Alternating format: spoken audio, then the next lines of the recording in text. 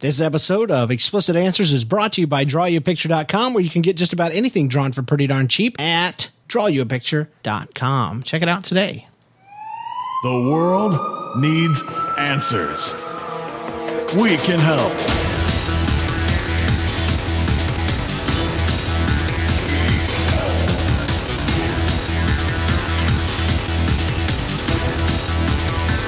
Explicit Answers. Hey, folks, how are you doing? Welcome to Explicit Answers, episode 17, brought to you the week of May 1st, 2011. I'm James. And I'm Jen. And we're here to answer your questions. Great. Here's a question I have, Jen. Why have you not done a podcast in over 2 months? I blame you. Really? Yeah. That's not fair. I don't remember why. Okay. What we said on Jenna's show at podcastkid.com is we've been really busy. That's true. That is very true. Life since the new year, really, but specifically February, has been just busy. It has been. Busy, busy, busy. Not bad busy, just busy. Busy. Yeah. So there you go. I got a new bike. Yeah, you did. It's cool. Tell the people about my new bike and your hatred of it initially. Well, it's a recumbent bike, which... Tell the people what that means, though. I don't really know what it means, but it means you kind of lay down when you're biking. Not really. There are different kinds. The kind where you lay down, you're a weirdo if you ride one of those. Well, I've seen some weird people, and I thought they were handicapped. Well, there are the ones where they just have their arms right, but then there's other ones that aren't. Mine, it's normal. Kind of makes you look like you're riding a chopper. Not where really. you're sitting down. Yeah, but you're not laying down. No, yours is like a regular seat where you sit up normal, but your legs are out, and you use like your front of your legs for the power instead of whatever part of your legs. Anyway, I have a recumbent bike, but it's really cool and it's fun to ride. It's a tricycle. It is. It's got 3 wheels. It's cool. That's what a tricycle is. But it sounds funny to say tricycle because it's it's a trike. It's a bent, like a little It's boy. A bent trike. That's the way you say it. All cool. Really, yeah. Bent trike. That doesn't sound cool. Recumbent. Bent. Oh, bent. Yeah, it's a bent trike. Trikey. Trikey.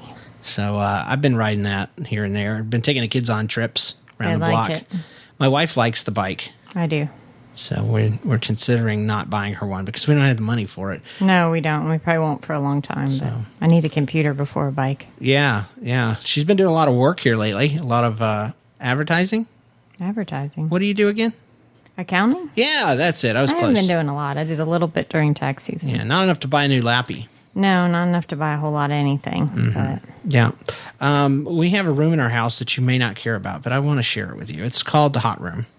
It's very hot. It was hot. It was very hot. It's like, and it's not hot like cool hot, like only hot people can go in there. It's like temperature hot. Yeah, it's like a good 30 degrees higher than the rest of the house, and we've been using a lot of electricity to try to cool that room. And we even had somebody come in and reroute our vents to no avail. We recently decided to take and put a curtain over the opening, and it has drastically changed.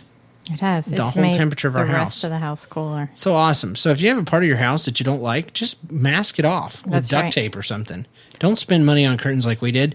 Or you can hang up an old paint tarp. That's what I did originally. I know, and it was to test really the theory. Embarrassing. So, just nail it right to the top of the trim, and then when you pull it down, the nail holes are all hidden automatically. Oh, yeah, that makes sense. Yeah, you don't just nail it right to the front. Yeah, like they do in zombie movies. That's stupid. The room that we're speaking of is actually called a Florida room. Yeah, or a hotter than Hades room. If it's not hot enough in Florida for you, purgatory room. It's a room for you to.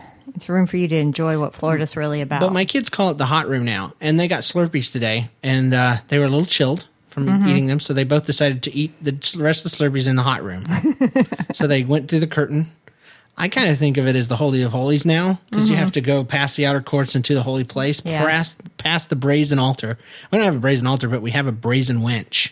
So what's that? I don't know. It's what pirates say about women that are mean. Did you call me a brazen wench? I didn't. If you extrapolated that from this that, podcast is over. So, welcome back to the show, everybody. We had a brief talk, and now I'm the boss again. So, There's a little pause that you didn't know about there. Okay, you're not the boss ever. So, Jen's also looking for a job, kind of pooting around with it anyway. Yeah, kind of a lousy job looker. I found one job, and it just didn't work. And she got sad, and she's quit. I'm done. She has all this earning potential. I want to wait till after the summer, after the kids are back in school. Not that our son is really ever in school. Yeah. So nobody will really take him, but I think it's bull. I think I'm right. So, hey, we got some questions and answers. That's the name of the game. But we always want to warm up with a little bit, letting you guys know what we're doing and what's going on. That way you'll care a little bit more when we answer your questions. So we do have some from about 3 months ago. So these people have already made their mistakes. Yeah, I was going to say their problems are done. Yeah, but maybe it'll help some other people. Okay. That are going through something similar. There's some hardcore ones in here. It's like that Dear Abby. I mean, surely that you don't get an answer right away. No, surely not. I mean, you've already committed suicide, gone, everything's over, and then they decide to run your Yeah. question. This one says, I would like your opinion on a recurring situation. My daughter and a high school friend became romantically involved a few months before he had to leave for military training. They kept in touch, and he always sent her messages that he loves her and misses her. However, when he's in town for holidays or long weekends, he never takes time to see her or even contact her. She can see on Facebook that he's hung out with other friends in the area. She's angry at first, and then she becomes very depressed, which goes on for days. This takes a huge emotional toll on our family, and we spend so much time talking with her since she always thinks it's her fault. When that happens,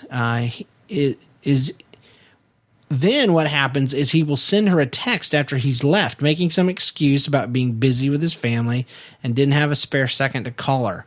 Bullcrap! Mm-hmm. By this time, she's so glad to hear from them that she never confronts him, and then he starts right back with the same routine, being sweet. Last weekend, he came in town, made plans for Saturday, and then never followed through. She decided to tell him she was done being hurt, but instead, he sent a series of very rude messages and said to leave him alone. Now she's devastated and wants to know why he suddenly changed again.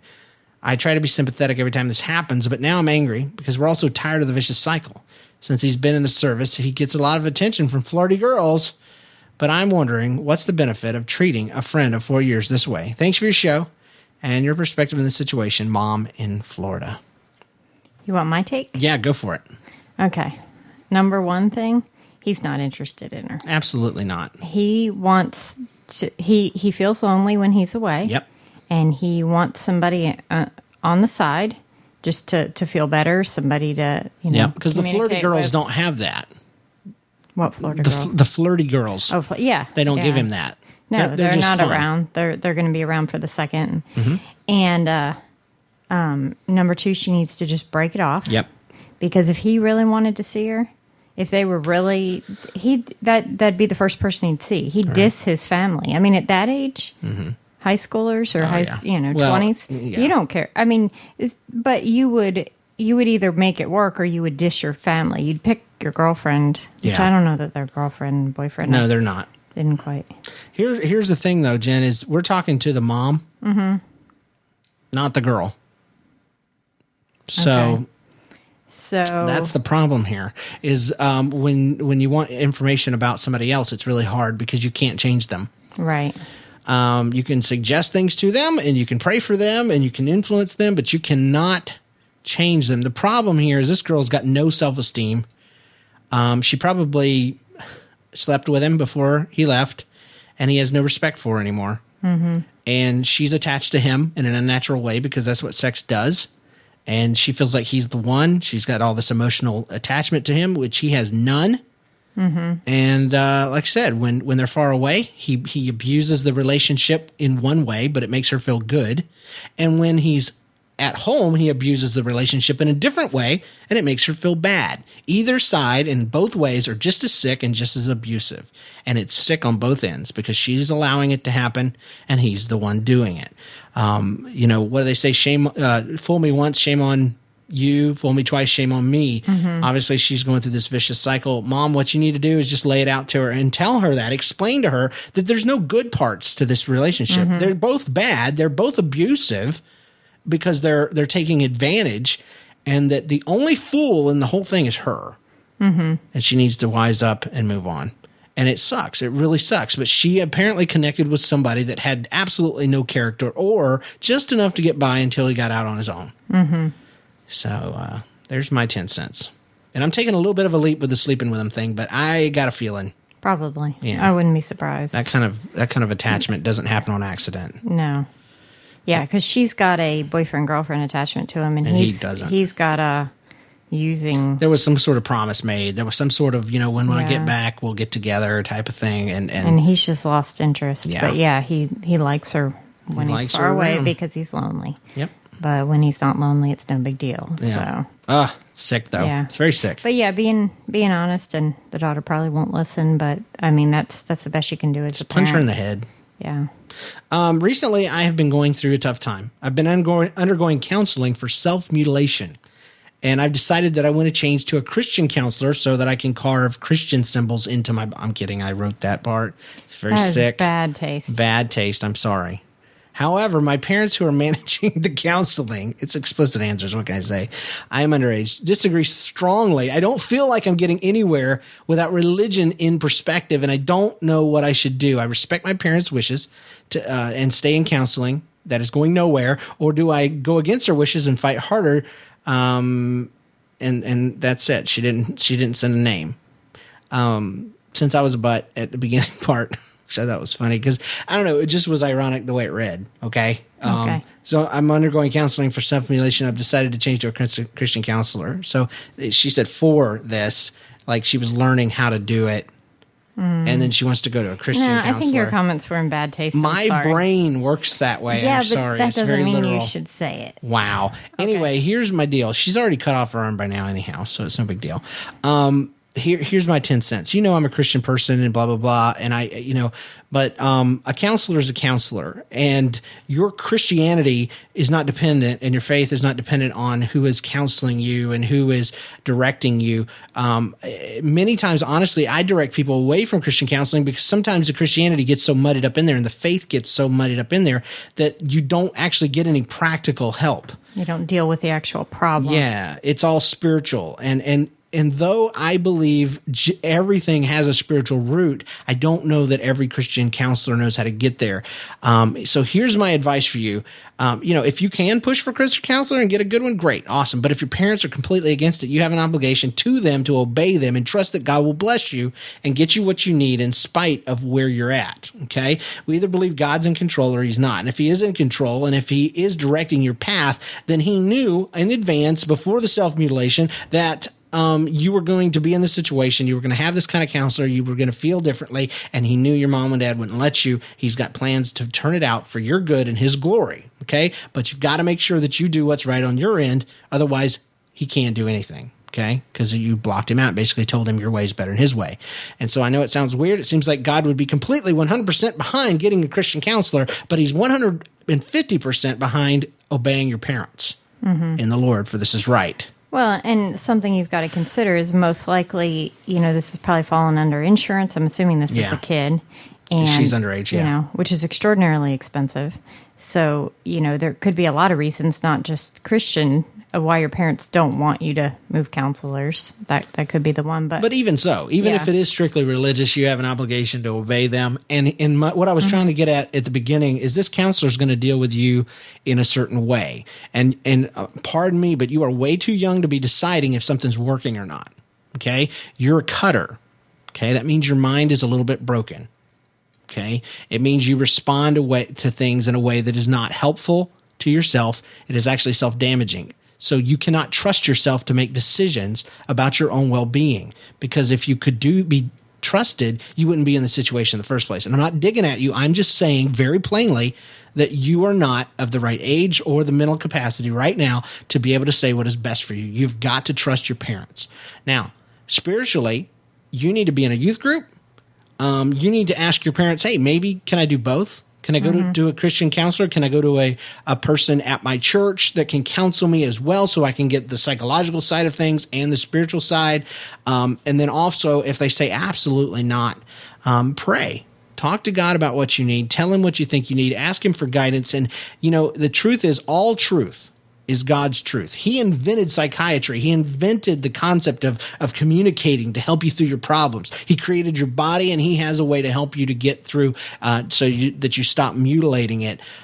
So pray, talk to your God and ask him for guidance. Also, see about, at very minimum, seeking a religious mentor someone that can help you out, even if it's not a full-fledged youth group, maybe someone older than you. And then lastly, daily devotions on your own time, okay? If you're not praying and reading your Bible daily to seek God, then don't bug your parents about needing a Christian counselor.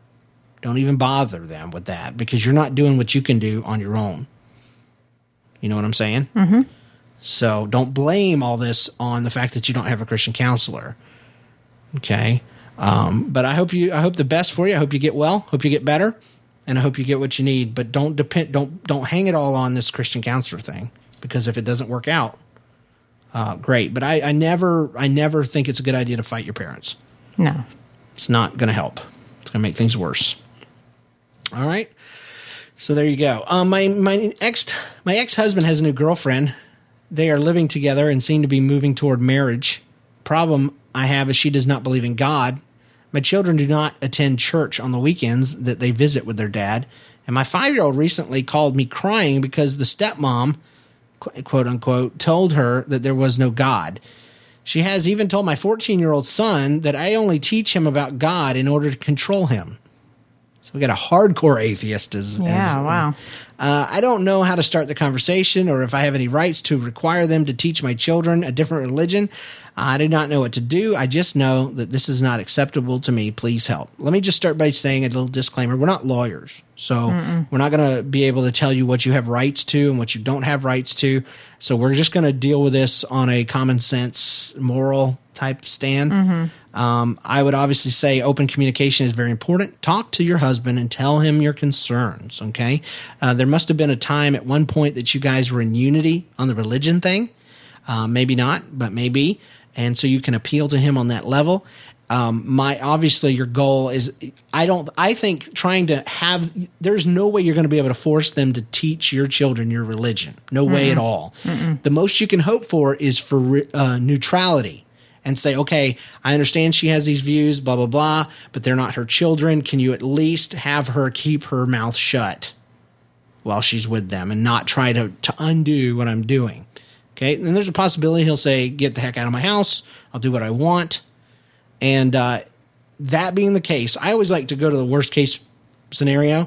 That way we've answered all the problems in between by default.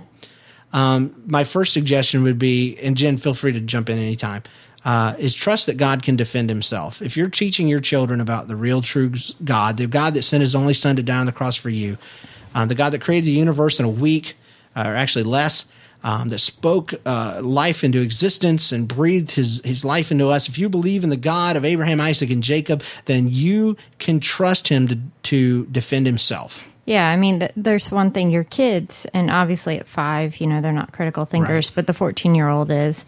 And your kids are going to have to decide their view on religion, their view on what they've taught at some point anyway. And they're going to see you, and they're going to see their dad, and they're going to make a call. They're going to very much understand what the difference is between you and him. Based on your lifestyles and the way you live out your faith. And that, that's going to go way further than anything anybody ever says.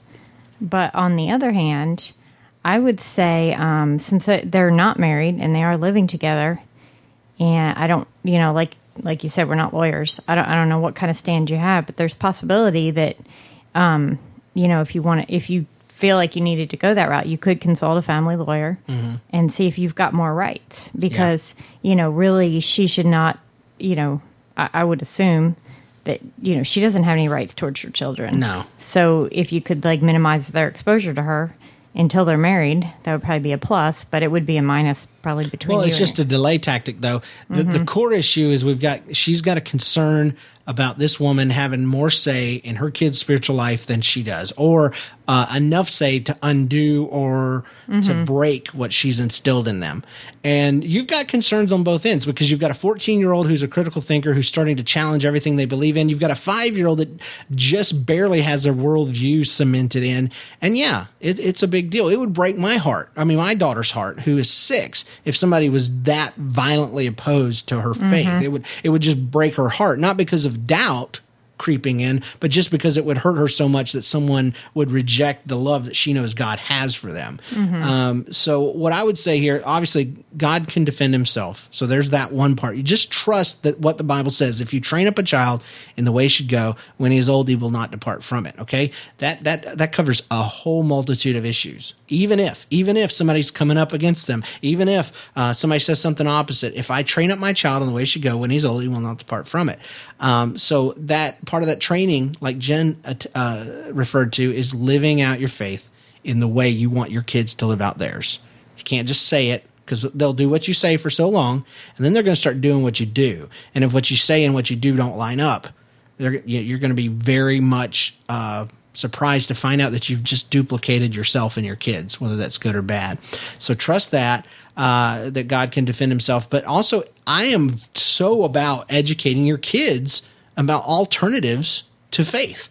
Tell them what this woman is. Educate them. She is an atheist. She's an angry atheist. She's probably been hurt. Young man and young woman, my kids, you guys don't understand, but there are people out there that do not believe in God, and somebody just hurt them, or they've had something said against them in using the name of God. But what do we know about God? God never hurts anybody. That's right. God loves us all. That's right. So if this woman's experienced something about God that was harmful or hurtful, who did it to her? Well, Satan did, absolutely, and fronted like it was God. That's right. And you can help them work through it themselves, asking them the questions, having them bounce it back based on what they know. And if there is something that comes out, well, she says that you're just trying to control us. Well, what does that mean? What does it mean?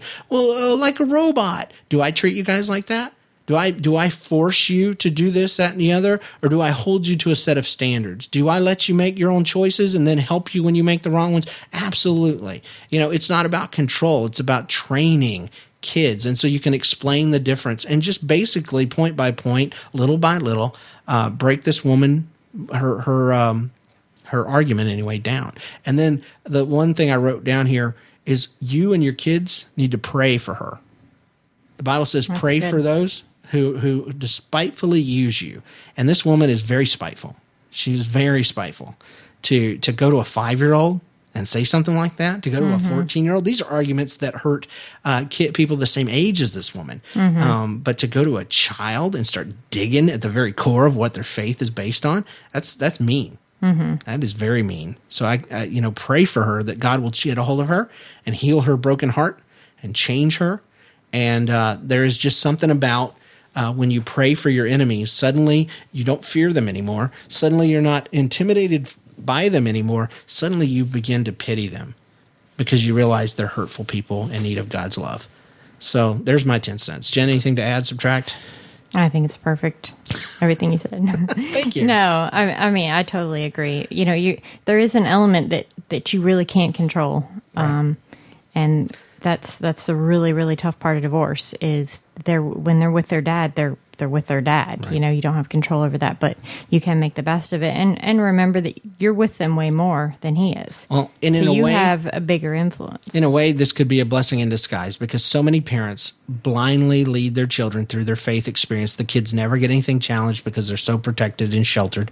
And then we statistically lose over 80% of our kids by the time they hit college. And I think it's because by college time, they are hit finally with some sort of challenge to their faith, and it crumbles because they never had it tested. And if you read the Bible, especially in the New Testament, it talks about trying your faith is more precious than gold. It's talking about refining. It refers to it like refining gold, that the more it's heated up, the more it's brought to a red-hot consistency, the more crud is worked out of it. And that's the way our faith is. There's a lot of stuff that God puts in us, but then there's a lot of our stuff. And a lot of times people base their religion on their stuff rather than on the God rules. And what happens with atheists is they come along and they pick at the stuff that's not really God stuff. And because our faith is based on it, it flakes apart really easy. And then we wonder, oh my gosh, maybe it is all fake. And we go ahead and dump everything because a couple little things didn't work out. Just like this, I don't base my faith in God on how he answers my prayer.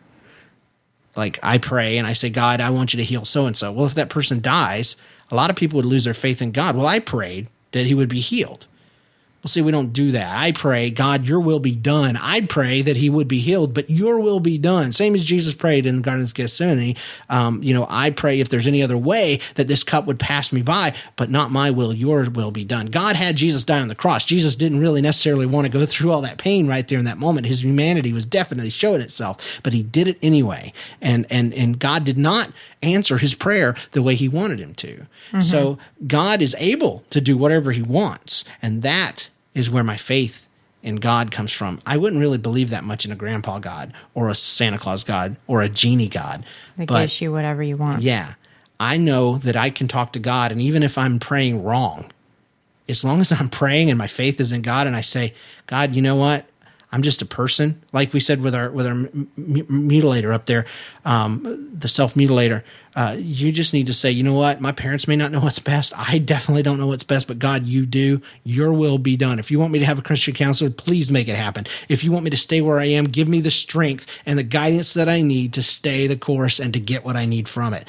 We don't wage war. The Bible says we don't battle against flesh and blood, but against principalities, powers, and rulers and wickedness in high places. We also don't trust in things that have flesh and blood either to save us.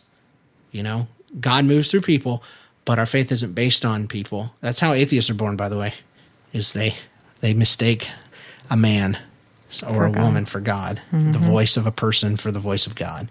God would never, never say those things. But anyway, I got a little off on a rabbit trail, but you understand what I'm saying. It's all about what you believe and about living it out and trusting him explicitly. There you go. Getting that word explicit in there. Guys, it's time for us to go. That's right. Alien Autopsy Music. Hey, ask your own questions at explicitanswers.com or email them explicitanswers@gmail.com. You can call in your questions, 2095NLCast. Follow us on Twitter and Facebook, twitter.com/NLCast, facebook.com/NLCast. Leave us a review in iTunes if that's how you found us, and check out all the shows on the NLCast network at NLCast.com. Till next time, I'm James. And I'm Jen. And we're here to answer your questions. Live right, do good, and peace out. We'll see you next week.